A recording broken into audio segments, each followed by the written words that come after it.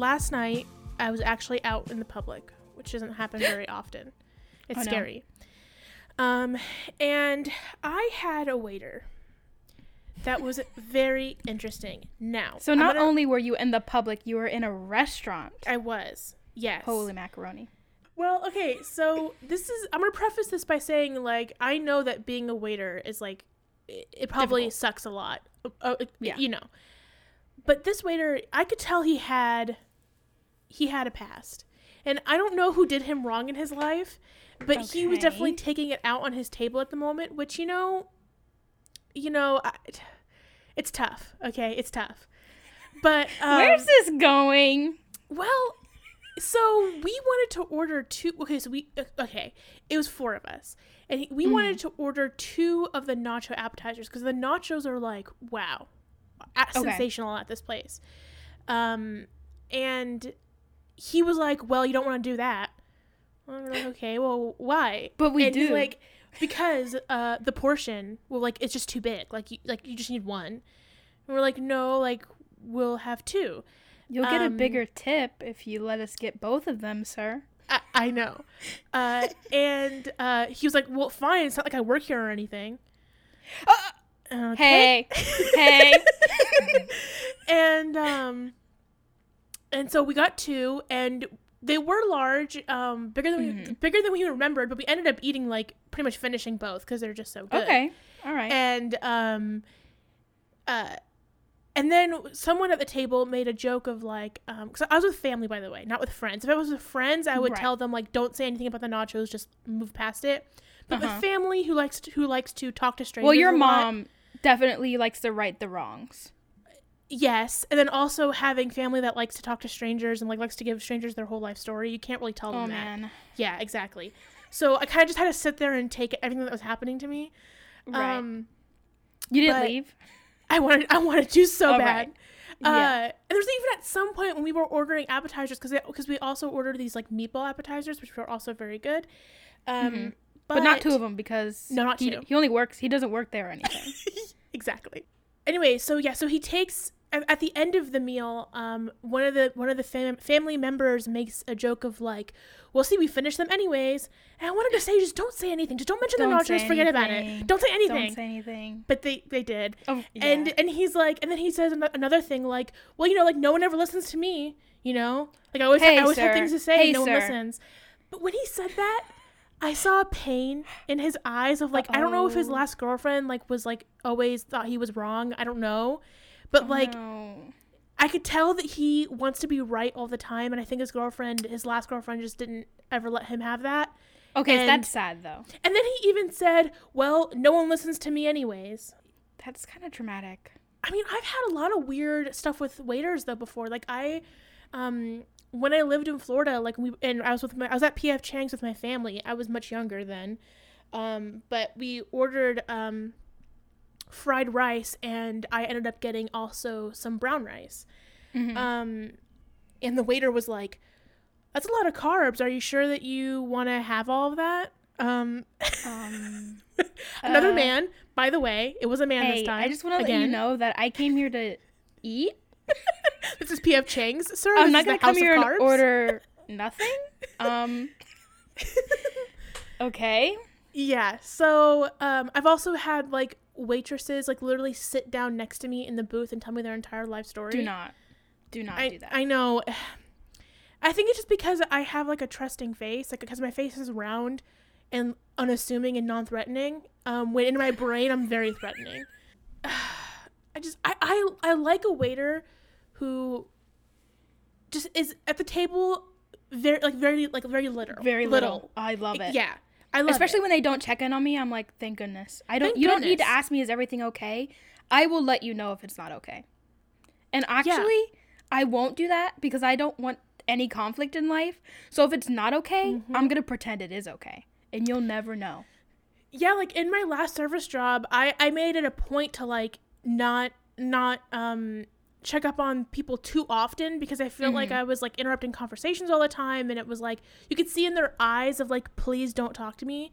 But also too, I think some of it is like generational. Like, I think that some people who are, like, who like are 40 and up tend to probably want more of like more hands-on activity with waiting, whereas people our age are like, don't even look at me, don't perceive me, don't do anything. Well, because like always, like our parents or whatever, our grandparents are always like, well, I need another knife now because this knife touched this fork and this fork was dirty, and then they need another napkin because the napkin got a little wet from the drink, and then they need another extra plate to move the rice that they had on their plate because it touched the vegetables, so they have to move. They always need something else, so that's why the waiters have to come back and check on them. Where it's like us, it's like, well, we have everything we need, like we're not going anywhere until we're just gonna actually just give us the fire and we'll make the food. Exactly. Like, we'll make it at the table and we'll be okay with it, and you don't have to ask us if everything's okay.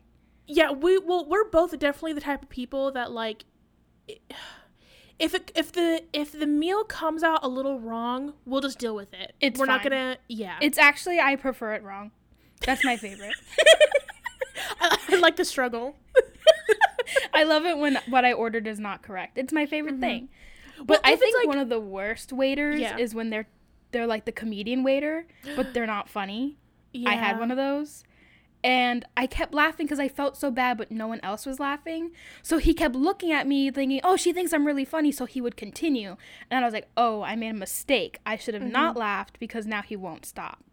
And but they weren't jokes that made sense. So I was like, yeah. And see, here's the issue, too, with that. Is like, when you have a waiter like that, but you're also with your family who likes to engage in strangers, it makes the whole thing torture for me because my family and this waiter are exchanging cringy jokes back and forth, and I can't leave. Right. Now they're my best friend, and I'm stuck here. I had a waitress at a very nice restaurant, actually, for a grandmother's birthday of mine. And for some reason, like, my mom doesn't say thank you or acknowledges the waiters. I don't know what that is. So that's kind of something.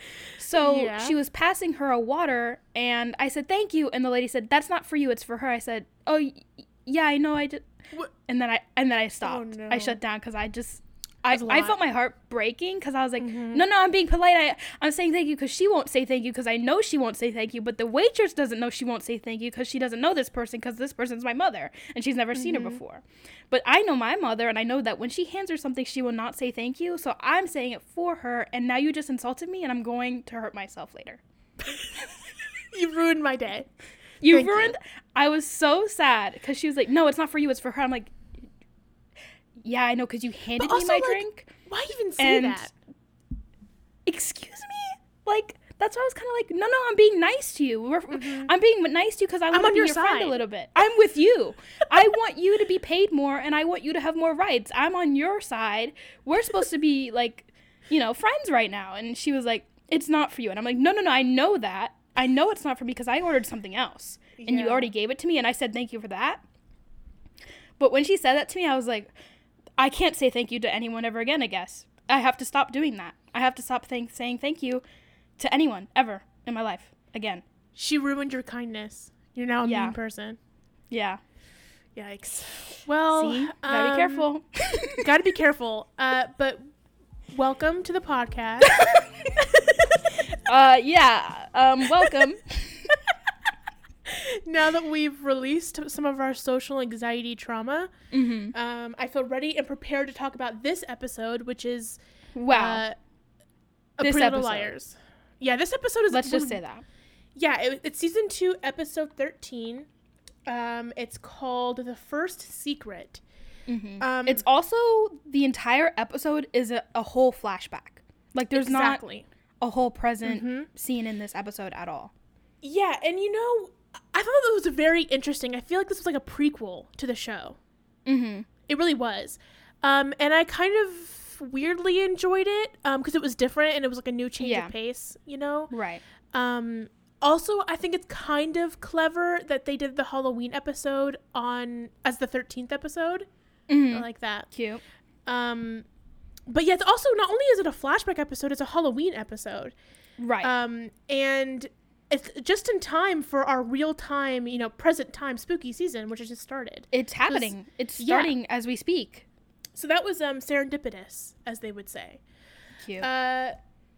Shall I do the summary? You shall. Okay. But I won't say thank you for it. I would never ask you to. Okay. In this episode, it's the Halloween before Alison goes missing in Rosewood. Unbeknownst to the girls, Alison is being harassed by a mysterious figure while everyone is gearing up for Noel's Halloween party. Many questions and origin stories are revealed, but A still remains an enigma. That is... short and sweet. Yeah, because honestly, it's like they're so...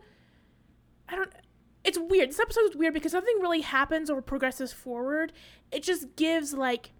basically answers to questions that we didn't even ask. Yeah. But they did incorporate a part of a flashback that we have already seen in this episode. Yeah, and I think that one of the big things for me that I never even questioned at all is the detective's, like, backstory. I never thought about it. I never questioned it, but we get it here. Yeah, yes. But definitely I was a little curious about, like, what's his situation, but that wasn't even covered. We only figured out his real name. His first name is Darren. I feel like that's Darren the detective. Okay. And other than that, he likes older people. He likes Ashley. He likes Hannah's MILFs. Mom. Yeah. He likes it. Yeah. Okay, so the cold open of this episode is interesting. It's Alison telling a scary story to a little boy with Hannah, and the scary story is like about some like twin murdering her sister. So like, great. Told you. Twins. What do you mean? Remember when I told you that Alison had a twin? I feel like this was a real story. Maybe. But the thing is, though, like, wouldn't Jason know that he has a twin? Like twin sister, like, you know what I mean? Like, wouldn't he know that? Yeah, yes, but also Jason doesn't really like know much. Like, I don't really know like what he's thinking. You know? Is he? Yeah, it's hard to know what he knows, honestly. Exactly. Yeah. Like, I feel like if there was a twin, like, he would just be like, oh, Alison, like, he would be like, oh, I don't know there's another twin because they both look the same. So he'd be like, oh, Alison is always around all the time, even though the other one acts a little bit different. He's like, oh, that's both Alison.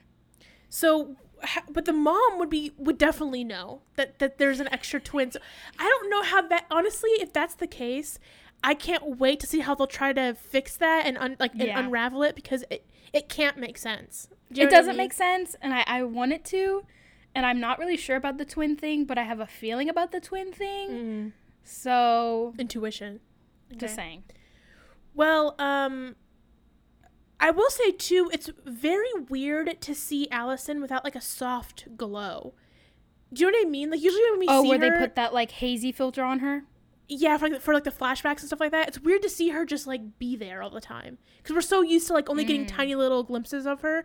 But seeing her all the time, there was a lot of interesting. Yes, yeah. A lot of her. And we were even told told things that the girls don't even know about. So now we'll have to make sure we don't forget that the girls don't know that. But yeah, so it's in 2008, so that's a year before Alison went missing. And so that means that these 24-year-olds are playing 14-year-old girls, which we love to see. Well, that's why they put that, like, I can't explain it. It's like a blurry filter where I'm assuming it's supposed to make them look younger, because they don't have any pores. They don't have, like, there's not anything on their face other than their eyeballs, their mouth, and their nose, and their eyebrows, because the blurry filter is like, it blurs them out too much that like they almost disappear, and they're like glowing and stuff. It's hard to explain it. If you've seen the show, you understand what I mean. Are you talking about during the flashbacks or just in general during this episode? I think, like, during this episode, they put a little bit of the blurry filter to make them look a little younger. I mean, I wouldn't be shocked if they did that. I mean, their idea of making a girl look younger is just having her squeal more, because there's just a lot more squealing that they were doing. Right. And Hannah does have the fat suit again. She does. And basically, they just put a pillow underneath her t-shirt because her stomach is still flat. She's just thicker. It's, like, weird. It's like if you were to put a pillow underneath your shirt. Do you know what I mean? Right. Yeah. So that's a bit weird. And we do have Alison being fat phobic multiple times, so great. What a good friend. What a great friend. So the next scene is all the girls, including Alison, are walking down the street, and Alison is, of course, like subtly insulting everybody the whole time, being very shady. And I will say too, not only was it strange to see Alison like just there all the time, it is strange to see the girls like be so different from who they are in the show now. So I guess you can see how much Alison's death really changed them, because they're like totally different people. I will say that. Well, I mean, definitely even Alison changing him, also Alison being gone has changed them so much that even Spencer was a completely different person. Like, she was this nerdy geek that was scared that she wasn't going to win class president. And now that I think about it, I feel like if Spencer was doing that now, she couldn't care less. Like, she has bigger demons to battle. Like, well, she's now an investigator, so she's got more things to do. Right. But we also see Noel drive by, and he invites everyone to the Halloween party. And honestly, him and Alison kind of have this weird flirting thing going on. Yeah. But I think this is kind of one of the first times that, like, Noel notices Arya, or is trying to, you know, talk to Arya. And you can definitely tell that Alison does not like that. But there's, like, a theme. You didn't catch that? This whole episode? No, because wasn't the whole thing, like, Alison was getting, like, Arya to go to the party to, like, get Noel to like her? Like, she was doing her the favor?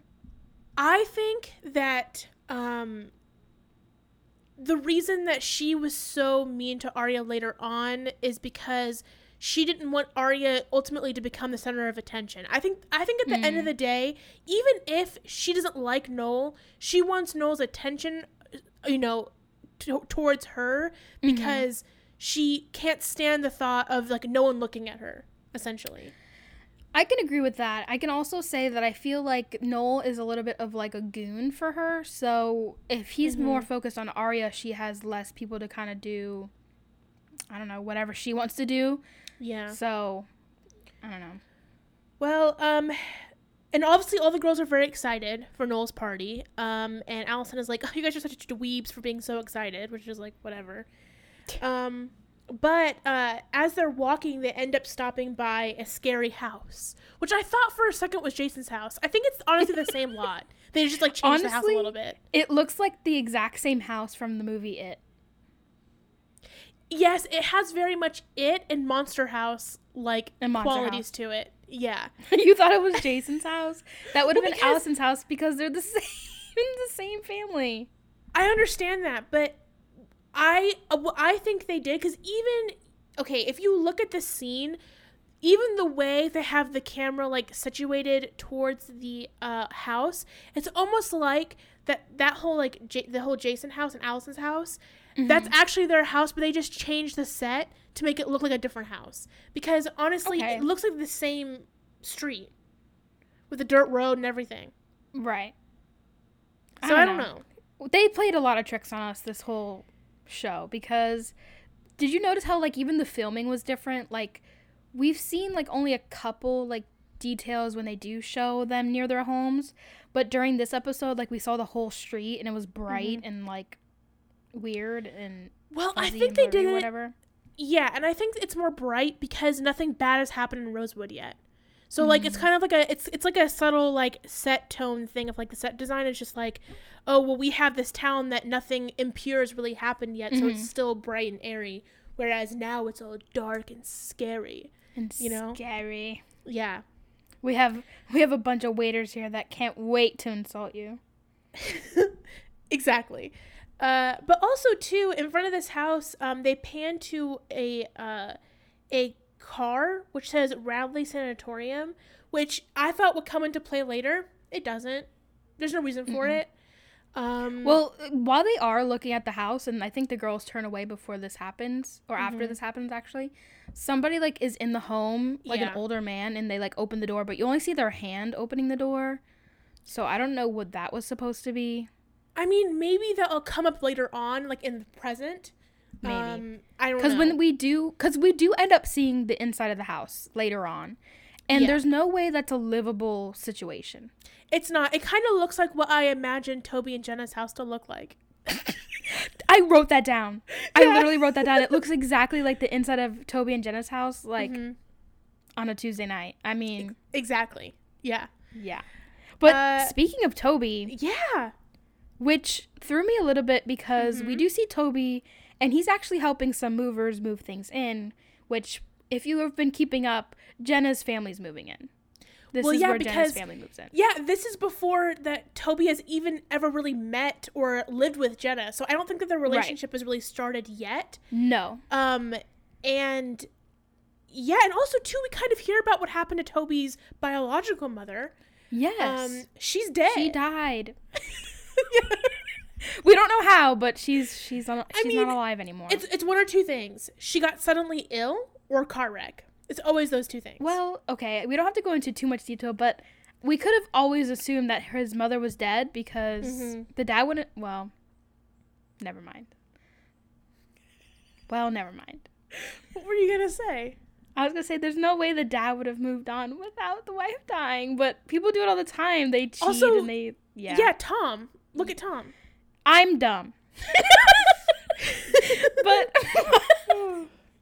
But what I saw was, like, because I thought Emily was not friends with Toby ever, and she was talking to him like they were friends. Well, I thought they were not friends. Ever. Well, Toby has been her neighbor, so, because I think that's still Toby's original house. It's just that now Jenna and her mom are moving in. So I guess in some ways she would have at least been semi-friendly with him because she would have known him from being her neighbor. I don't know. I just feels like the message that we were getting when, like, he first came back was like, oh yeah, she's never talked to him. Like, they don't even know each other. They just live on the same street. Yeah.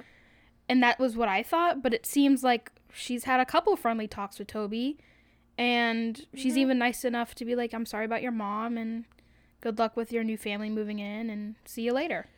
Well, I guess maybe, I don't know. I never got the sense that they, like, hated each other beforehand or anything like that. I didn't get that sense. But speaking of, like, not getting the sense of things, so the next scene is with Allie, and she's costume shopping. And Noel, of course, scares her because he's a quirky dude, and they're all quirky together. Love pranks. Yeah, we love pranks here in the studio. Yeah. But I did also note too that, and I said this earlier, that it seems like Noel and what's her face Allie have a weird flirtatious thing going on, especially here. Maybe in this they've scene hooked up. Maybe they've hooked up before. Yeah, maybe because since they're so young, maybe like when they were 12 they hooked up. They're literal infants. Unbelievable. When she was born, they were hooking up. Yeah. But then also the camera after that scare, it like shows someone who's holding a hockey mask.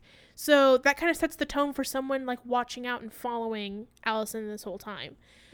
But we see something that I thought I'd never see in my lifetime. I'll tell you that much. Yeah. We see Jenna before all of the bombs. Real eyes. Her real eyes, and let me tell you. Real eyes. She's dressed in a really low-cut tank top, short shorts, heels. She looks the older. whole 9 yards. Can we just say? Yeah. She's not 14. Of course not. No. First of all, how are 14-year-olds shopping by themselves? I had to, like, I don't know. Be with 20 other people just to, like, leave the house. I think that this show would be, the absurdity of it would really be highlighted if they actually casted 14-year-olds for these roles. I think that people would be like, oh, what am I watching? Do you know what I mean? I feel like people would be like, what am I watching without any of that? Because this show, I say, what am I watching when I watch this show? Yeah, but it was really popular, and I can guarantee that people liked it. I know they did. Well, when Alison goes up to Jenna and, like, introduces herself, and they already start off on the bad foot. Wrong foot. Yeah. The worst foot. The foot's falling off. And and she's like, oh, you can't go as Lady G. And I'm like, who's Lady G? And I'm like, oh, maybe that's somebody that was popular during that time that I didn't know of. And I'm like, okay, that's fine. She can't go as Lady G because Alison's going as Lady G. I'm like, that's fine. You know, only one Lady G at a time. Did you know that...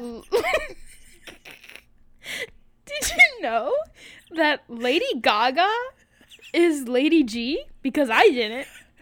I didn't know that until I saw the Halloween party. Right. Even with Alison's wig, I didn't know. It wasn't until Jenna showed up that I knew. I was like, oh, that must be Lady G, but I don't know who that is. I was like, oh, she must be a rock star, or she's Joan Jett. I don't know. Like, literally, this is not... Who called her Lady G? Who did that? Who did that in real life? That was not her name. I feel like, and this is a funny prank, I feel like one of the actors was like, to the writers, oh, can one of us be like Lady G? And they're like, who's Lady G? And they're like, oh, you know, like Lady G. And they're like, no, I don't know who that is. Lady Gaga, silly. And they're like, oh, Lady Gaga, yeah, I love her. Mm-hmm. Yeah, but can we say, like, she's Lady G? And they're like, okay, fine, that's fine. You know what's so funny? For some reason, my first thought was like, oh, was Lady G like some type of like, you know, reality star that I didn't know? I thought she was honestly, a saint. I was like, especially with Alison's costume, I thought that Lady G was like a Dog the Bounty Hunter character. I was so confused. I thought Lady G was one of the characters you select from what's it called? Rock and Roll God or whatever you play on. Yeah. Wii? What's it called? I know what you mean though. Yeah, with the guitar. God. Rock and I don't remember something. what it's called, but wow. It'll come back later. But I was like, oh, that must be who that is. I couldn't believe that was actually happening. I was shocked. I know. But you know, Jenna, she Rock wants band. to be Figured there we it go. out. Jenna, she wants to be Lady G, also at Noel's party, which she was also invited to. Go figure. She just got here and she's already been invited to a party. Which is why I think Alison, because okay, this is what I mean by being like confused by what the show was hinting at. Because in my mind, Jenna was just like a nerd, kind of like Mona, who Allie didn't like. But turns out it wasn't that at all. Jenna was actually the new hot girl, and Alison didn't like the thought of all the attention going on Jenna. To the new girl. And yeah, so it turns out that Jenna was actually a rival, not just like a nerdy girl who was like annoying. I don't know why in my mind Jenna was nerdy, but she totally wasn't. Like, not at all. No. She was Lady G. And she was. Wow, that's ridiculous. Whoever says that is crazy. Anyway, first of all, the fact that Jenna, she looks like she's 40 years old. Guys, yeah. It was making me upset. But also, like, Alison already hated her, and the fact that she didn't like that somebody else could like her, that she was like, I'm going to throw a firework at her face so that something bad happens to her, is shocking. It really shows how damaged Alison was. Truly. Because I guess I really didn't, I didn't get the sense that Jenna was a rival and not just like an annoying person, but whatever. At the end of this scene, also, someone messages Alison with like a threatening, like, I'm watching you type text, which is very A-like. Yeah. Yeah. Well, it's like a weird, you said hockey mask, but it's like a weird, like, baby face mask. Oh, yeah. Yeah. It's weird. So, the next scene is our favorite couple, Ian and Alison. And Ian is I don't think they're a couple her. at this point in time. Well, you know what I mean. Our favorite duo. Yeah. And of course he's recording. Of course, yeah. Why? Yeah. But Alison, when Ian's recording her, Alison's like, ooh, do I look good? My grandmother was a sweater model. Why? Honestly, why? We really, like, I don't know. I don't even know what to say. It just gets worse and worse, and it's starting to, I think, hurt my mental health. I don't know. But what is a sweater model? Like, what? Why not just model? Right. Well, because I think if you're a sweater model, they don't see your head or the bottom of your torso. Also, you just see the arms and the torso. Yeah, if you're a sweater model, you don't even need your face. Just the sweater. First of all, who's modeling? Sweaters. You know what? You know what? This show can go die. Honestly, why? Okay, so I know there was the NAT club, but they didn't talk about it in this episode. No. But of course, that was what Ian was recording for, right? Mm-hmm. Like, you're just recording random junk. Like, who makes a club? And, like, look at all this random stuff I recorded, and it's like, oh, hey, I'm being Jason now, if you didn't know. Why are you recording my sister? She's talking about my grandma and her sweaters. I don't know. I thought it was cool. Like, what? Come on. I have a feeling that their project that they were doing, which probably ended up getting them in trouble because they saw something they weren't supposed to see with their camera. I think their project was one of those things where it's like, ooh, we're gonna expose the secrets of this small town and all that. Yeah, I feel like it was probably something like that. And then Ian probably saw something he shouldn't have seen, like Toby and Jenna hooking up. And perhaps when Alison saw that footage, she like got all like, got feral because she wanted to bring down Jenna in the first place. So gotta make her blind now. Exactly. Yeah. So I feel like that's probably what happened. Like basically, like, ooh, here's the secrets, and we're like some angsty boys who are artsy. But then turns out it went too far.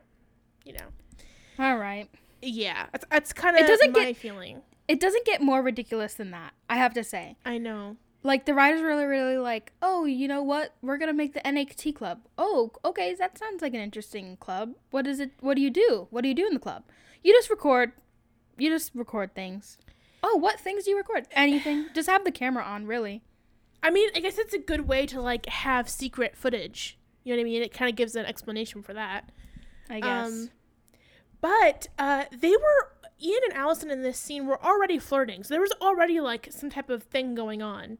Like, not, like, hooking up, but the feelings had started already. Yeah, but I didn't sense there was feelings on Ian's side. No. It was more, like, Alison's side only. Yeah. And she was definitely upset that Ian was with Melissa, for sure, because she flat out just insults Melissa, like, in front of her. Like, she does not care. Yeah, and also you can tell, too, that Melissa and Spencer, because they come down the stairs, and they're in good spirits. Actually have a really good relationship. Yeah. Actually, surprisingly, if Spencer never dated her sister's older boyfriends, they probably would be good friends. See, it's funny you say that, because I actually don't think that's the only reason why there's this weird rivalry between the two. In fact, I think it started way earlier, and I think it started with Alison. And because you know how, Alison is trying to tell Melissa and even Spencer that, like, oh, Melissa, you're just trying to be perfect. And you don't care about anybody else, and you just like competition, and you're selfish. But then Melissa says, no, it's just the Hastings pride. Like, we're just competitive. It's not malicious. That's just how we are. But I think that Alison, especially for Spencer, kind of twists that and says, oh, your parents just think that Melissa is so great. She has a halo over her. Don't you hate that? Spencer's like, I never saw it that way, but I guess, now that you say that, I guess I do. Maybe I do hate her. I don't know. Yeah, I think that low-key Alison kind of started the rivalry between Melissa and Spencer. I do think so. I can definitely see that. Because for some crazy reason, there's not one good bone in Alison's body. I don't know why this character... I don't even know if she's going to even be redeemable, because we're definitely going to see her later on. But I don't know what they're going to do to make her a good person. What is she going to get rid of A? I don't even know. The thing is, I don't think they're going to try to make her... Well, here's the thing. I think the show is well established in the sense that it knows that Alison is a villain. She's not like this anti-hero. No, she is the villain. Right. So in some sense, I hope that they keep with that, and that they don't try to redeem her. They just kind of keep her as the tortured villain, I guess. All right. Because obviously... she just is mean. She's just evil. Like, she's evil, who's rooting for this character? I don't understand. But, I mean, characters like that, especially...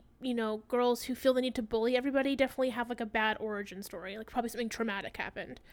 Yeah. I mean, we do see there's, like, little snippets where her, I guess you can say her armor kind of breaks a little bit, where you can see her kind of contemplating, like, her actual emotions, because she actually is a person and does have feelings. But she, like, guards it back up. You can see. Yeah. there has to be a reason for that too. So you know, but the next scene is Arya, and she's with her, you know, her clip-in pink hair just flowing in the wind, and she's running down the hallway, and who does she run into? Who does she bump into? Little boy Ezra. Yeah, little fetus Ezra. Yeah. And I'm surprised he didn't like notice that she bumped into him and went, "Hey, can I date you right now?" You look so young, like even younger. That let's just do it right now. You're very young. Do you want to go out? It's a good pickup line. Your pink hair is so cool. How old are you? 12. Do you want to go out? You know, it's funny that we're making a joke about this because that's exactly what Jason said. Jason said that. Do you know what I mean? Like he said, "I loved your pink hair when you were 14." He's like, that you had pink hair and that my boner was so it was boner alert. First, I saw your pink hair and then I couldn't stop thinking about you, and that's the end of that. So alarming. This is what I mean. I can't even think about it. I can't even speak about it because it makes me nauseous. If they would have casted actual 14-year-old girls, there would have been a riot in the streets. There would have been lawsuit central. Like, first of all, they wouldn't even be allowed to have their parents not there because your parents legally have to be on the set when you're underage. Like, Keira Knightley, when she was filming the first movie of Pirates of the Caribbean, she was 17 and her parents had to be there while she was filming. Oh, so, that's so creepy that she's being like sexualized. That's weird. Yeah. Disney, I didn't know watch that. Out. Because a Disney movie. Well, definitely be careful. And if they had 14-year-olds running around on this set with all these crazy pedophiles, especially the writers, it would have just been, like, the show would have been cut. I am telling you, the pilot wouldn't have even, like, they wouldn't have even gotten past the pilot because there would have been so many problems. Well, they get away with it because all the girls are actually in real life, like, in their 20s. Older. So it's like, they look older, obviously, so... Oh, God. I mean, they wouldn't have any problems with the Jenna character because she looks, like, ancient. You're so mean to her. She looks like she's probably 25. I'm not going to say she looks 40. I just feel like somebody definitely could have been casted that is older but looks younger than the way she looks. Because she looks older. I don't mean it in a mean way, but she looks so freaking old that when I see her and her kissing Garrett, I don't think, oh, that's gross, because I think, oh, this is the same person that's 82 kissing an 82-year-old, because that's how old they are, and that's how old they look. Every time you say Jenna's fake age, you get older and older. Because I'm trying to make a point. She's so freaking old, but she's so young. Wow. Like, people still think I'm, like, in middle school. And I'm like, okay, that's fine. I don't like it, but it is what it is. But, like, with her, they're like, when are you getting put into the retirement home? Like, where's your nurse? Do you need help up the stairs, ma'am? I feel like you just unloaded your own trauma in, like, a weird roundabout way. Of being, like, considered so young all the time. Honestly, I wish I looked way older. I wish I had wrinkles so that people would be like, oh my God, look at that poor old lady. Feel bad for her. But instead people just think you just got off the bus. School bus. I know what bus you're talking about. You don't have to describe. Just thought I'd put the clarifier. All right. Next. Okay, so when she runs into Ezra, she actually is heading towards her dad's office. And when she gets there, little Miss Meredith is reading in there on the couch. The little sloot. Little tart, as they would say. As Jenna, as the 82-year-old would say. She would say tart. Yeah. And I can't tell. I think they have started the affair, but I kind of can't tell how far it's gone because the way either the dad's a really good liar or it hasn't really started off. The dad's a very good liar. Wow. Well, Boyle should... She's laying on his couch with no shoes on, relaxing away, reading a novel or whatnot. She's done it before. They've probably done it on that couch in his office. Like, Yeah, I know. And yeah, he was lying. He was like, I don't even, yeah, that's just a student. I don't even really, what's her name? I don't know. Meredith? Who knows? But they've hooked up many times before. Yeah, because his excuse is that all the students do that. Like, he's the cool professor. Right. She was like, what, that's weird. What is she doing here? And he's like, oh, yeah, I'm just like the cool dude. I'm the cool professor. I'm the cool professor that goes, when I'm not feeling well, the class is canceled. And they all come to my office and hang out on my couch. And they read their books with their shoes off. That's the professor I am. Just like every professor does. I mean, it's normal, right? Wow. Okay, so after that, it goes to Hannah, and she's watching a scary movie alone, and someone keeps calling her, but then no one answers. But then eventually, like the third time they call, Alison is like, "Is someone following you? Did you get a text? What's going on?" Like she is all paranoid. Well, she's not concerned for Hannah. I can tell you that. She asked, did you text me earlier, or were you watching me at the Halloween store or something? She's like, what? No, I don't even know what you're talking about. I'm too busy being fake fat. And look at my thin face, like, my pillow body. And Alison just hangs up. And clearly throughout the entire episode, ever since she got that text, she thinks it's from one of the girls. She thinks it's either from Spencer or Hannah or Emily or Aria or whatnot. And she's trying to suss them out. And there's a part in the episode where she does a little prankety prank to see where their loyalties lie, if they're pranking her with text or if they're actually her friends. Oh my God, you are so smart. Because when that it's just me and my 82-year-old brain with my 12-year-old face. Yeah, because when that scene went down, I was confused as to why she pranked them. But now it all makes sense because she was testing okay. Yeah. All right. That makes more sense. It was a test. It was a test to see who is texting. I'm going to do a little prank. This is Alison. I'm Alison, by the way. We're going to do a little prank here. I'm going to do a little prank and see which one of my friends is sending me silly text. And then I'll know. And they all freak out and they all get really scared and they were worried for her. And she's like, oh, well, it's none of them. Yeah, that's the end of the episode. Bye, everyone. Yeah, goodbye. But back to this scene.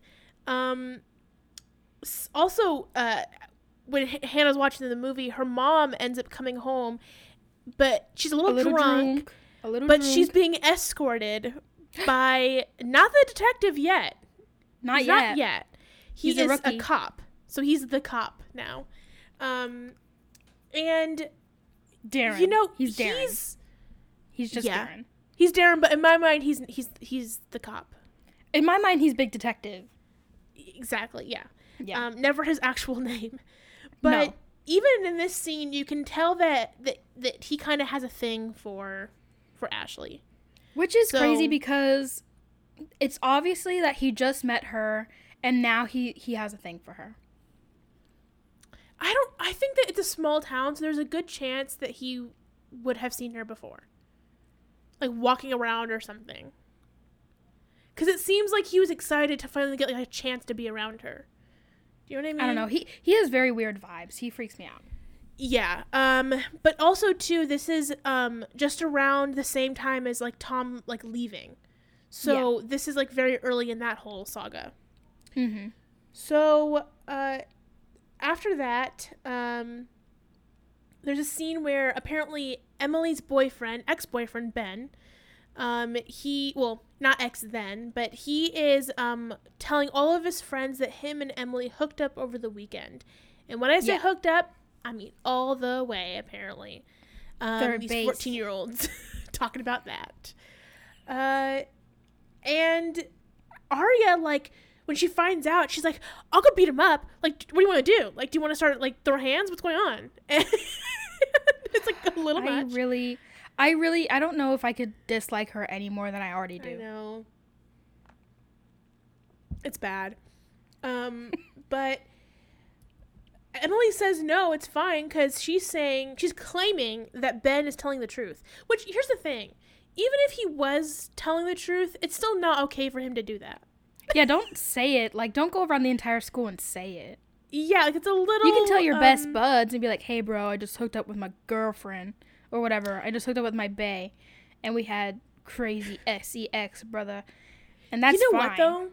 I just kind of had an epiphany a little bit of like, if Emily's in the closet and she desperately wants to be perceived as straight, I guess she would want that rumor going around, because then it would be like, oh, well, I'm not gay, like I hooked up with Ben, remember guys? Hey guys, remember, like, I actually do like penis. Don't get it twisted. I definitely can't be gay if I hooked up with a guy once. There's no way I could possibly like another sex if I'm having sex with Ben all the time. Are you kidding me? It's illogical. Okay, it doesn't make sense. But another part of this scene is, because Alison, she comes by the table, she sits down. So the next part of this scene is, after Alison has already sat down and gotten caught up in the whole Ben thing, Mona walks over, nerdy and everything. Yeah. It's sad. It is sad. But this, to me, is a perfect origin story for a villain. I'm really doubling in on Mona being A. Definitely. Yeah. Because even the next scene is actually something we've already seen, which is Arya seeing Meredith and her dad making out in the car with Alison. And part of that too is Mona like chasing them down the street trying to get their attention. So, well, also a little bit before that, like when she says hi to Alison or whatever, hi to the table, like Alison goes like, if you ignore it, it will go away. And then she goes to sit at like basically the loser table, which happens to have Lucas also sitting there. Yeah. So I feel like this is the beginning of their origin story to both be on the team of a villain towards Alison. I agree with that. But after all of that, it's Alison and she's in her room, and Jason comes in and he's like asking for money, but also Jason mentions like his project he's doing with his friends. And obviously Alison doesn't know what the project is yet. And like Jason says too, like, oh, if I told you I'd have to kill you, which is like obviously them trying to. Yeah, haha, silly. And then Jason gives Alison a package. It says like, this is left on the porch for you. Yes. And in the package is a voodoo doll. And it basically says like, I'm going to be the one torturing you now. Haha. Yeah. Take that. My turn. Yeah. And that little message is very interesting, actually. So she saves the message for some reason. I don't really know why. Yeah, I would throw that out. Yeah. She opens up her vent. And in the vent, she is hiding that box that Jason gave Arya. That Arya said she didn't find anything interesting in. The trinket box. Yeah. And she ends up putting the note in the doll's head that like she had in that box, and then puts it away again. So eventually Arya is probably gonna find that, or someone's gonna find it. Because like the box is gonna knock off her like nightstand or something. The doll's gonna fall out and the head's gonna break and the note's gonna be there. Like, So maybe they're going to somehow surmise that Alison was being threatened. Like A started before any of them. Right. But to me, I feel like even that would be like, okay, obviously we know that's true, but if I was like Arya, I don't think I'd take that leap. Like, that's such a far leap to take of like, oh my god, that's A. Like, you know what I mean? Well, especially since like even the note doesn't say like, usually like notes from A will have like the dash A, so it's from her or him. Yeah. And this note doesn't have that. It's just, it says, it's my turn to torture you. So it to be honest, it looks like a note that Alison left in there. Yeah. That she probably wanted Arya to have that box, and now it looks like maybe she's the one that's going to be, she is A. I don't know where they're going to take that lead, because it's not clear enough, and it's definitely not going to be clear enough for Arya's little tiny brain to put together that Alison was being like threatened before they even got threatened by A. So yeah, I am curious how they're going to have that whole doll thing be exposed in the present, because but after that, it cuts to Ashley, and she's looking for a job, and she actually sees that job she has now. For the bank. So it's kind she's of like, ooh, this is interesting, and she puts a big circle around it. Yeah, it's an answer to a question none of us asked, which is how she got the job. Yeah. I was dying to know how she became a bank teller.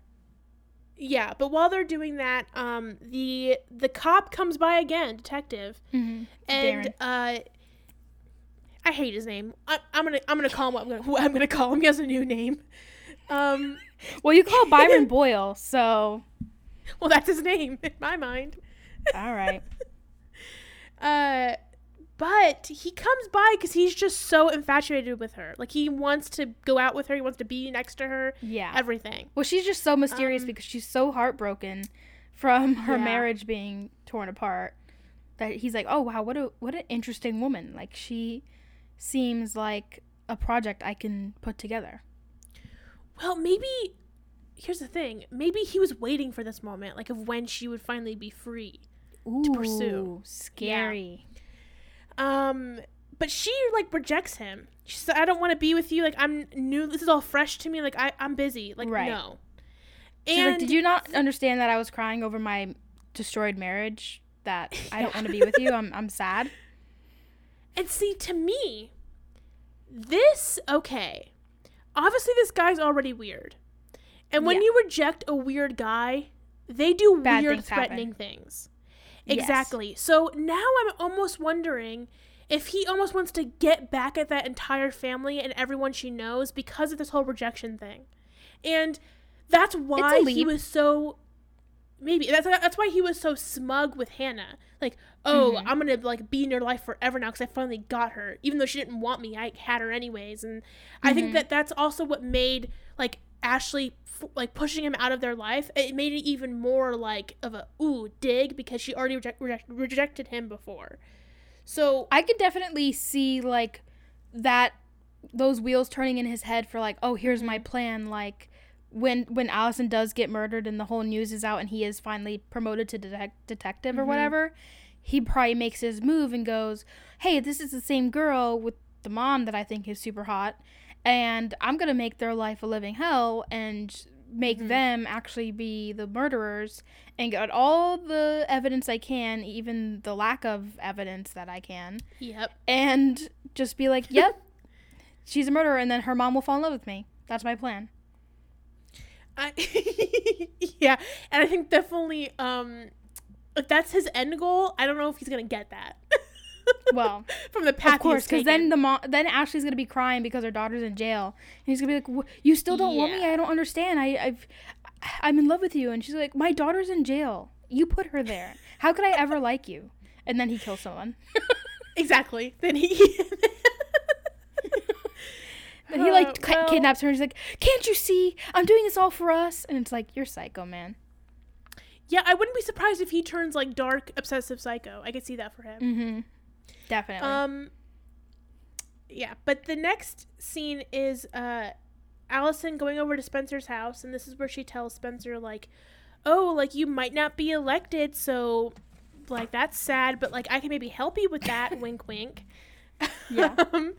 But this is also where Alison sort of badmouths Melissa and sort of makes Spencer see her sister in a different light, which is probably not a real, true light. And that's what I was talking about earlier, with, like, Alison being sort of the catalyst for the strange jealousy going on with Spencer and Melissa. Right. So I thought that was kind of interesting to think that you know, it's because of Alison, like, all of Spencer's bad family drama has happened. I think that's kind of interesting. It's kind of crazy. Like, if she was just never her friend, she would probably be happy. Well, all the girls would be that way because they wouldn't have like on them all the time. You know what I mean? True. But I feel like definitely like Spencer, like you said, like Alison kind of like did the domino effect with, because she looked like she had a good relationship with her sister, and then all of a sudden she's like, well, I gotta be better than her. And I feel like if Alison wasn't there, probably everything would be okay and her parents would love her. I don't know. Maybe they wouldn't, but I just feel like complete different trajectory of her life without Alison. For all of them, too, of course. That's very true. And after that, we see Arya confronting Boyle about Meredith. And he tells Arya that, oh, what you saw was the end of the relationship. What a but load he was of baloney. Smiling. Yeah, I think it wasn't true. He was smiling while he was kissing her. I think it only ended because he got caught. He definitely, it was not the end. He was lying again. And when he did get caught and he had to know that he had to go confront Arya and be like, listen, if you told your mom already, I'm ready to end it. But if you haven't, can you lie for me? And, you know, maybe keep this between us. What a crazy person. And like, he's obviously upset. Like, he's crying because, like, oh, man, I can't have a wife and a girlfriend. Like, that's not fair. And it's like, Arya's, like, crying. And she's like, don't touch me. I can't trust you. And he's like, whatever your decision is, honey. And then he, like, cries in the hallway. And it's like, dude, really? Get a grip. Yeah. Seriously. You know, and also Arya says, too, like, she tells her father, I'll never forgive you for this. Mm-hmm. But, like, she definitely does, though, because then she, like, blames her mom for all their problems later on. The fact that she's like, I'll never forgive you for this, but I'll keep your secret for you, those two things don't mix. I know. I'll never forgive you, but I'll make sure that mom never knows that you cheated on her and ruined the family. And then in the future, she'll figure it out, not because I told her, because I am so stupid. And Mike will actually have to go to therapy because of this. Yeah, it's weird to see the way all things, like, track, because I don't know. I feel like at the end of the day, Arya did end up forgiving her father, which I think is ludicrous. But, you know. Yeah. So after that scene, we see Allie and Emily walking together, and the whole time Alison is, like, weirdly flirting with Emily. It's, like, all the time. That's always in the flashbacks. Yeah. Whenever Emily is there and Alison is talking to her, it's always, like, this weird, it's uncomfortable, like, flirting. It's very strange. Yeah, but you know that Alison's doing it because she likes the attention. 100%. Right. She's not doing it because she cares that Emily has a crush on her. She just likes that people are paying attention to her. Exactly. I think that's why she always tells Emily, you were my favorite, because Emily always gave her the most attention. Probably. You know what I mean? But Allie, like, offers Emily the pill, and Emily's like, well, actually, turns out, like, I don't need it because I actually didn't sleep with Ben. That was a lie. Oopsies. So quirky. Just funny pranks. So, just funny the pranks we do pranks. Here. Just Rosewood pranks. So there's that little insight into that. And then after that is all the girls back together, including Alison, and at school. And Alison tells Spencer that, oops, dropped my pen. But Alison tells Spencer that she took care of the election, that it's all good. Yeah. And then little Miss Arya has the audacity to come into the scene wearing something that is offensive to me and the entire community of people. Because... Oof. Not the entire community of people. How dare she? I know. She is wearing this weird, tilted, like, bellhop hat. Can she just wear normal clothes? It's not hard. I mean, the other girls wear normal clothes all the time. Yeah, because she looks like a drunk 1950s housewife. Like, she, like, dressed herself in the dark. Like, I don't know what's going on here. And I hate it. And wasn't, like, the rest of the outfit, like, kind of like a maid's outfit, but it was a corset, but there was other colors, and it was, like, 2 layers of jean skirts? What's happening here? I don't know. Even her hairstyle was bad. It was like this weird knot at the base of her neck. It was bad. Honestly, I'm starting to not be as shocked by the things she's wearing, other than those earrings last episode, because those were frightening. But, like, when I saw the hat, I didn't even think to mention it, because at this point it's like, of course she's wearing, like, this bellhop Jackie Kennedy hat for some reason at school, because that's what she has to do, and we have to accept that, and she's artsy, and that's what artsy people wear. Artsy people wear those hats, so, apparently. But see, I mentioned the hat thing because I think the hat is 10 times more offensive than those earrings. 100%. No. Honestly, what would have been really offensive is if they did the hat with the earrings. Could you imagine? I can't. Unfortunately, I can't imagine that. Even though they don't match, I can imagine it. And this is where I really kind of get, like, confused, because she'll be wearing that on a normal day to school, right? And then her Halloween costume is just a black wig and a black dress. Okay. Confusing. I know. Just wear your normal clothes, and that's a Halloween costume. That's so sad. When you are the costume. Yeah. It's like, oh, what are you dressed up as? I'm just wearing my clothes. Oh, I thought you were, like, dressing up as, like, a celebrity or something. I don't know. And the thing is, too, like, Alison had a perfect opportunity to make fun of Aria for that hat, but instead she makes fun of her for the whole dad thing. Like, ooh, Aria, like, don't you have something to say about your dad? Yeah. You know? Her priorities aren't straight. She's trying to out Aria because her dad's a cheater, which, like, really, like, why is that Alison's business? Like, why does the whole school need to know that Aria's dad cheated on her mom? Makes no sense to me. But she's going to allow the hat? She's going to let that slide? I'm shocked. And the hat is an actual hate crime, so that shouldn't... Speaking of hate anything crimes, she should be worried about is Aria's clothes, not Aria's parents. Well, the thing is, though, I guess in some ways it makes sense for her character because Alison then perpetrates a hate crime with Lucas.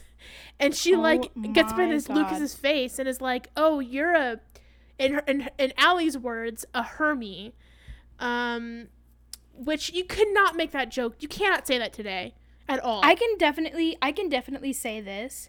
If Alison bullied me at school the way she bullied Mona and Lucas, I would totally torture her and stalk her and send her creepy text and be like, you better watch out. I'm watching you. And make her feel scared and bully her because what she did to Lucas, it's unforgivable. Like, you would hate somebody for the rest of your life. The lady that said, oh, I wasn't handing you the water, I'm never going to be her friend. I'll never like her because of the way she said, I'm not giving you the water. It's for your mom. So basically you are advocating that you should hold a grudge for the rest of your life. I'm saying it's perfectly fine if somebody accidentally bumps into you and they spill their drink on you and you go, were your parents confused when you were born because you have both a penis and vagina and you're a hermaphrodite and you're just saying that in the school halls? Yeah. Yes, I'm going to tell that person, I'm going to walk up to them and go, hey, you know what you're allowed to do? You're allowed to torture this person for the rest of your life. You're allowed to do that. I give you this, I'll hand them a Monopoly pass where it says get out of jail free card, and I scribbled it out and said allowed to bully this person. Yeah, it could definitely make someone homicidal. You think? For sure. Because even like her friend, even Hannah like walks away and is like, what's a hermaphrodite? Like, come on. I know, and that word, you shouldn't say that word anymore. Like, that's what I mean. Like, this whole entire thing, you just can't do anything. You just can't do. This show should have never been done, first of all. It's a lot. But Mona watches the whole thing, so that kind of reiterates that, they're pact.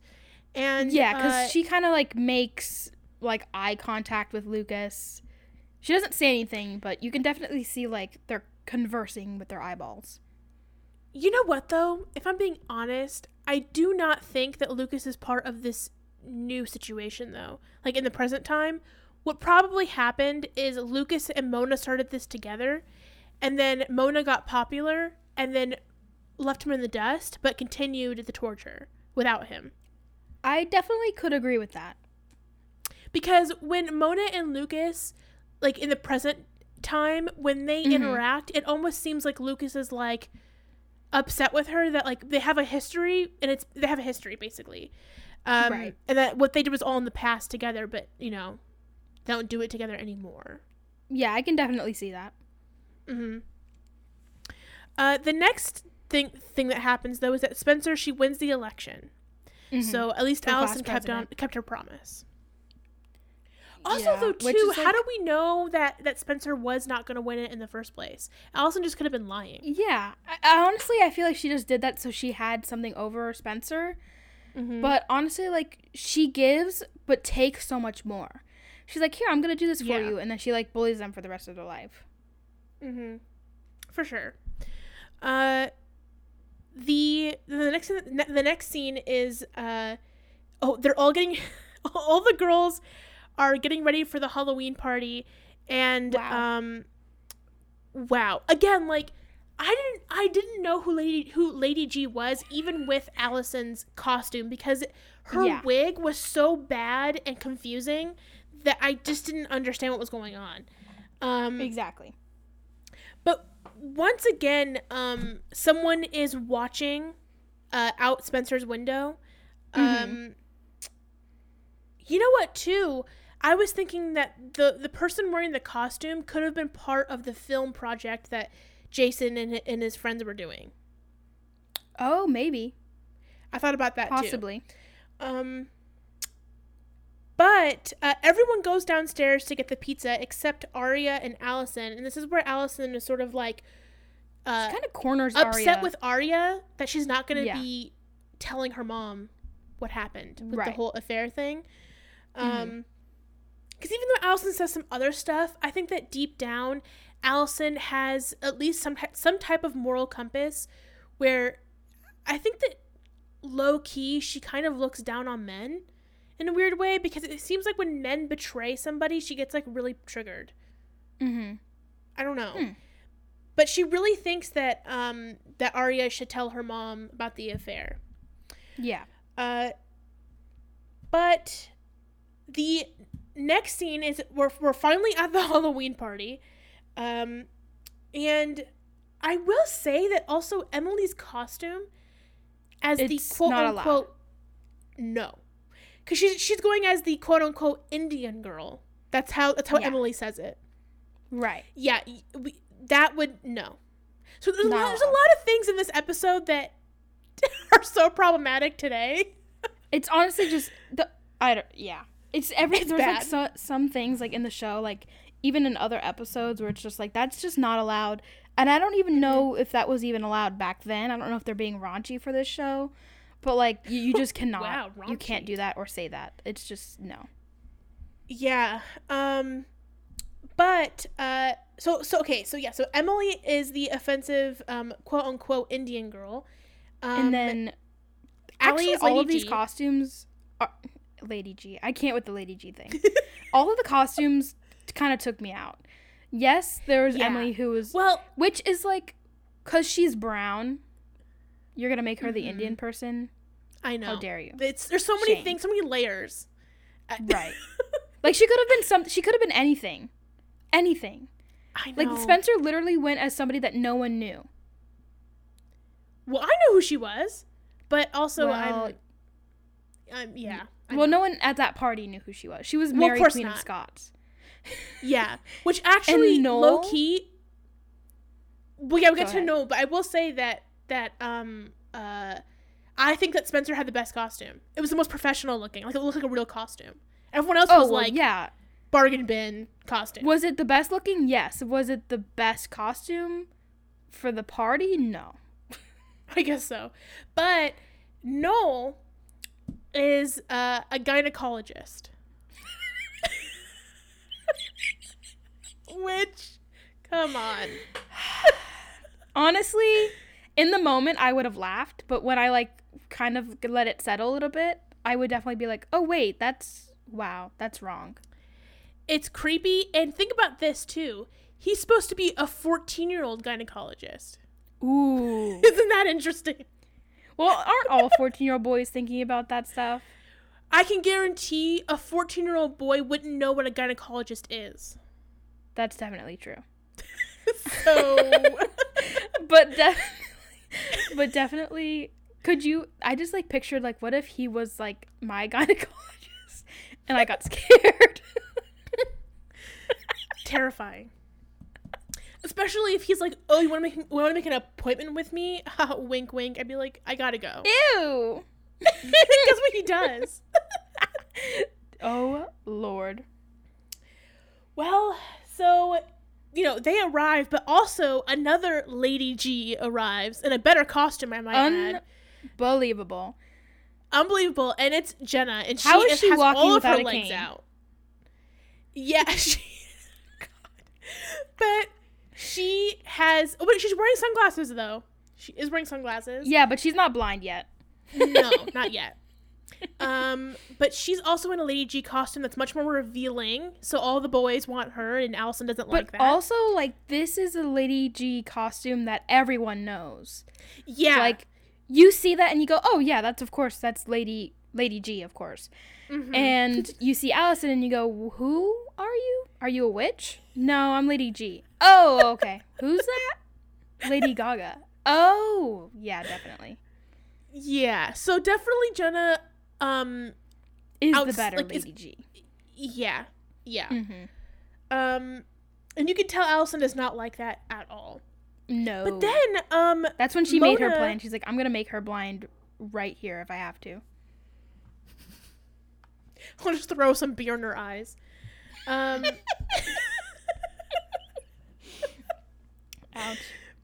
But then Mona comes up. And she, like, runs into Alison almost. And Mona is Catwoman, looking really great. Great costume. Looks great. Yeah. For a nerd. For a nerd. But Alison doesn't recognize her, which is like, come on. That's top tier insult. That you can't recognize someone from them wearing a costume. Wow. I know. You know, Alison says, like, oh, do I know you? And Mona's like, no, but you will. Yeah. So that's ominous. There you go. But that's enough proof I need. If I was the detective, I'd be like, that's A, there you go. Exactly. Mm-hmm. But Alison is hanging out kind of where Jenna is, sort of like almost like weirdly like following her, I think. Mm-hmm. And Jenna is just living her life, but Alison decides to walk up and confront her. And this scene was kind of like embarrassing for Alison, to be honest. Yeah, a little bit. Because Alison sort of says, oh, like, you can be my friend, and like then you'll actually get clout. And then Jenna's like, oh my God, I can get that on my own. I did, but that's basically what it is. It's okay. Rosewood clout. Ew. That clout That pill. word makes me mad. You know, I'm taking over the Ace family. I'm becoming Austin McBroom. Oh my God, I can't believe it. But she actually, yeah, she's like, do you want to be in our friend club because I can make you popular? And this is where I was kind of like, okay, Jenna's maybe Jenna's cool. She goes, yeah, I pick my own friends, and she walks away. Yeah, rejects Alison. Big but mistake. Then also one of my favorite lines from Jenna in this though is she tells Alison, wow, you say froggy, they say jump. Who says that? No one. But she's says 82. 82-year-olds say that. Like, why can't you just say, like, I know that she's 82, but why can't you just say, when you say jump, they say how high? Like, who, do you know what I mean? That's the normal response. But yes. Nothing's normal here. Yes, but as you said, maybe she was chasing that clout pill too hard, and she got her sayings mixed up, and she just took a little spin on her own. Yeah, she's overdosing on the clout pill, as it is said. Oh, my God. But definitely, this is where I kind of see a lot of connections were made in this show, where, like, the Mona Lucas thing, and then Jenna actually, like, starts talking to Mona, and it looks like they kind of start a little bit of a friendship going on. Or something. So that, I think the show's definitely trying to hint at some alliances being made here, but I don't know how far the alliances truly go. You know? That, and also, is this just kind of like trying to make us think something that's not really there? Or like maybe they talked at that one Halloween party and they never saw each other ever again? Like, what do we know? Right. So that is a thing there. But the next scene is just Spencer and Alison talking about the new girl meeting Jenna. And this is where Alison calls her a slut, which I just love. And then Spencer starts to talk to Alison about the election. And because Alison gives her, like, the results. Yeah. And, or the ballot card, and then Spencer ends up burning it, like, immediately, because there just happens to be a furnace burning next to her. So yeah, weird. Of course. There happens to just be where something she can just put that in so no one would ever see the evidence ever. Yeah. And then Allison's kind of like, oh, wow, I'm surprised you didn't want to, like, look at it because, your friends might not be your friends. Basically, in trying to insinuate that one or more of her friends, or the girls, didn't vote for her. Which, it's so strangely cruel to just say that for, like, no reason. She definitely said that for no reason. Because, like, how on that little card did she know that every single person that voted for Spencer would be on that little card, and you could just find right away that one of the girls didn't vote for her? Like, silly. Yeah. Well, after that, we have, like, a little tiny scene that's kind of weird and could have been edited out, of just Hannah and Arya going into the woods to get alcohol, and then, like, someone scares them, which I don't even know why that was there. I have no idea why that was there. Yeah, that was really dumb. I think it was just to add, like, they actually are at a Halloween party. Like, we didn't Just know. more spooks? Yes. After that, we see Emily dancing with Ben, and which Jenna is not Ben, like, by the way. It's not, but you never see his face, so, like, you... Exactly. Yeah. That's why we don't know it's him, because they don't show his face, because that actor definitely moved on. Yeah, but you can assume it's Ben. Yeah, because it's just a guy. And... yeah. Jenna is dancing by herself, very strangely. And I do that. And, like, yeah, of course. Like, when you know what? When I'm Lady G, I tend to do that at parties. Oh, when I get up in the morning and I get up dressed as Lady G in her, iconic costumes or whatnot, I just dance my heart away to no music. Of course. And Emily's kind of checking her out. She's kind of into it. Yeah. And Alison is like, you filthy slut. How dare you? What are you thinking? I'm going to tell everyone that you're a lesbian right now. But see, that's what I mean. Like, obviously, Alison is not interested in Emily in that way. But just because Emily's not giving attention to somebody else, especially that as Jenna, she has to, like, come and, like, get really close in Emily's ear and be like, ooh, I see you checking her out, you big lesbo. Like, it's, like, so weird. Yeah. Well, I mean, from what we have gathered over all of these episodes so far, like, obviously the only reason Alison is friends with these girls is because she knows that they're weak enough where she can control them enough to where they see her as, like, this holy god. And they're like, oh, perfect, I have this whole clan that they're too stupid enough to think anything for themselves, so I tell them everything they need to do. And that's just what I need, because they listen to me and follow me, and I can bully them, and that's friendship. That's true friendship right there. It's so beautiful. Yeah, that's what I do with you. I bully you until you cry, and now you're my friend. I'm not feeling well. Well, I give you clout, so... Yeah, you give me the clout pill, I definitely swallow it, and just start dancing in my Lady G outfit and go wild bonkers. Exactly. And then you tell me that everything I'm doing, I'm actually in a coma, and you're the nurse. And you're just... Yeah. Well, it's too much. It's too much of a deep dive for that one right now. Yeah, well, we'll talk about how I torture her with comas, with alternate reality theories later. So after that, all the girls are together, but without Alison, and they get a message from Alison saying that she needs help. They have to come right away. And this is what we were talking about earlier, where, like, Alison sort of concocts this whole thing of, like, getting the girls to this old abandoned house just to act like Alison is being murdered, and the girls have to watch. And it's the same scary house that they, like, walk by in the beginning, and they all feel weird about it. Yeah. Yeah. And yeah. So basically, all the girls watch Alison being fake murdered, and of course they're terrified. Of course. They end up being able to crawl out the window, which, why did they just do that in the first place? I don't know. There's 4 of them in one room with an old, rickety, abandoned home where they could have definitely put their power together to kick the door down, but they're all freaking out that they're just like, we'll just go out the window. On the second story, by the way.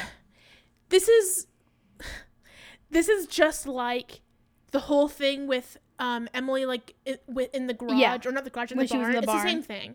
Yeah, exactly. But they do find out that Alison did it all as a test for them, and that apparently it was Noel, quote unquote, who was helping her scare the girls and acting like the killer. Right. But when they go back to the party, we see Alison trying to talk to Ian, but of course it doesn't really work out because Melissa scoops him up real quick. I think my favorite thing is that after them being scared to death, they go back to the party. I know. These girls have no sense of like, oh, I'm actually in danger right now.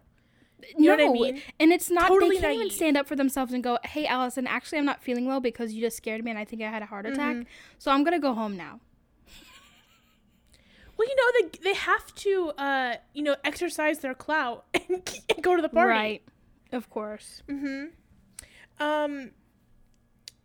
But when they go to the party, there are like multiple people in masks, in the same mask, watching them, which is kind of creepy.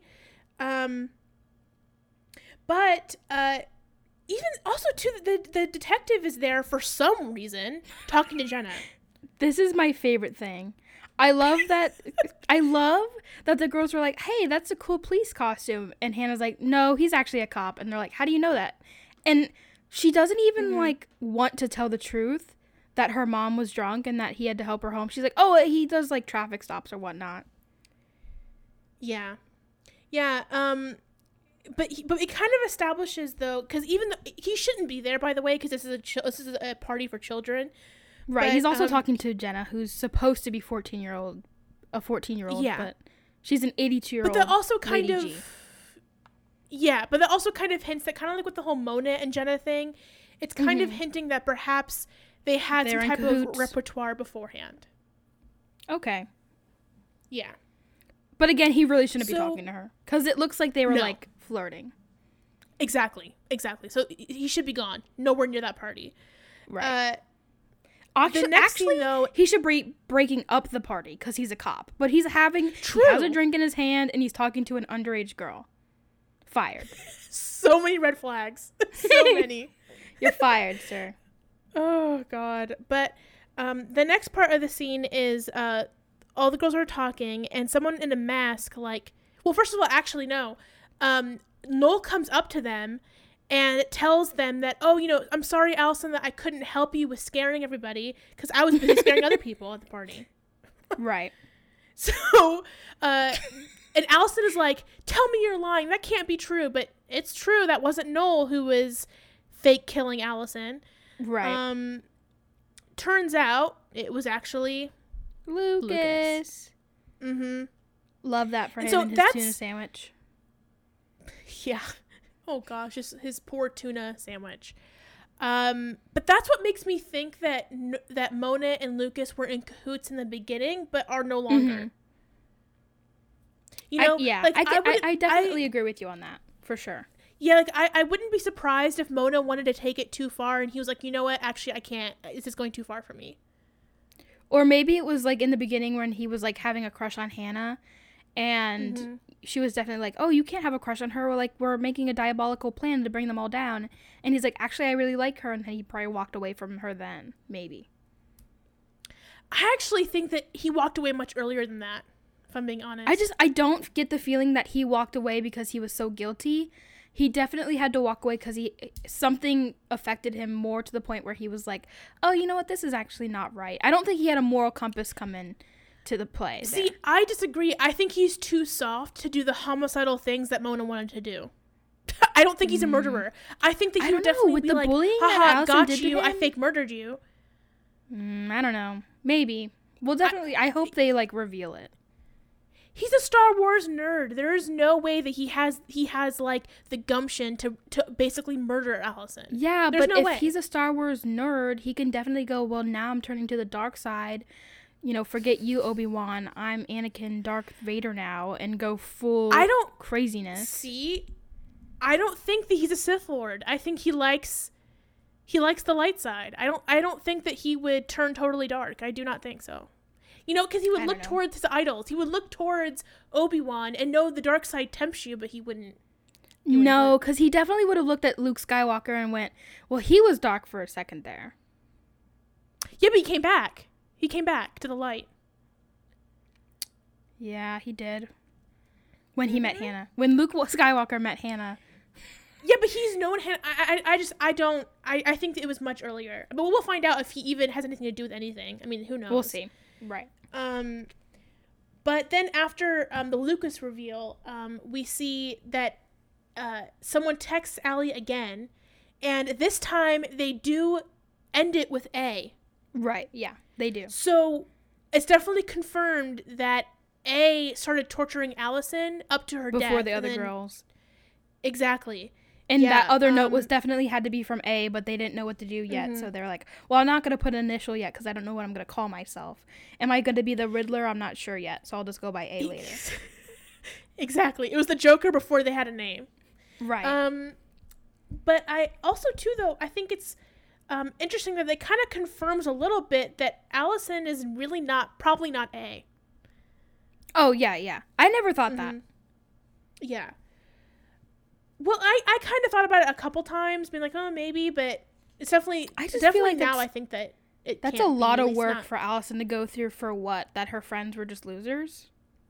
Yeah, but also, too, like, if Alison's alive, that means that she had enough time and effort to fake her death. I mean, that's also a lot of work. Yeah, you're right. You know? But the whole entire episode kind of just ends with another person in a mask, just like standing from the bushes watching. Yeah. That's the end of the episode.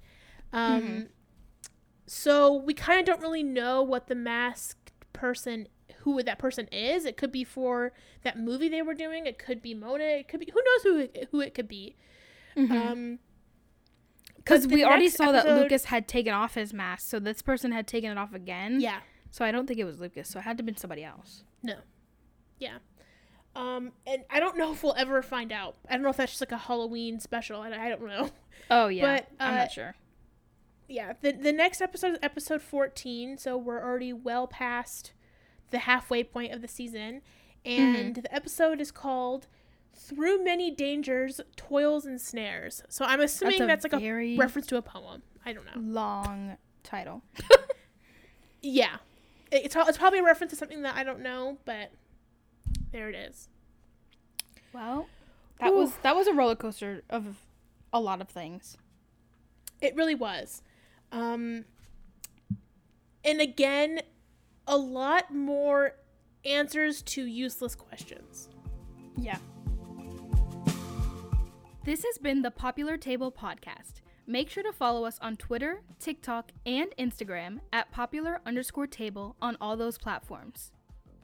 Also, please leave a rate and review on Apple Podcasts. That's where you usually listen to podcasts. Don't look at me like that. I'm not looking at you. Also, we will be posting new episodes every Tuesday. And if you're watching along with us, we would love to see your thoughts on Twitter and Instagram about the episode. Even if you aren't watching along, share what you think anyways. Thanks for listening, and see you at the Popular Table.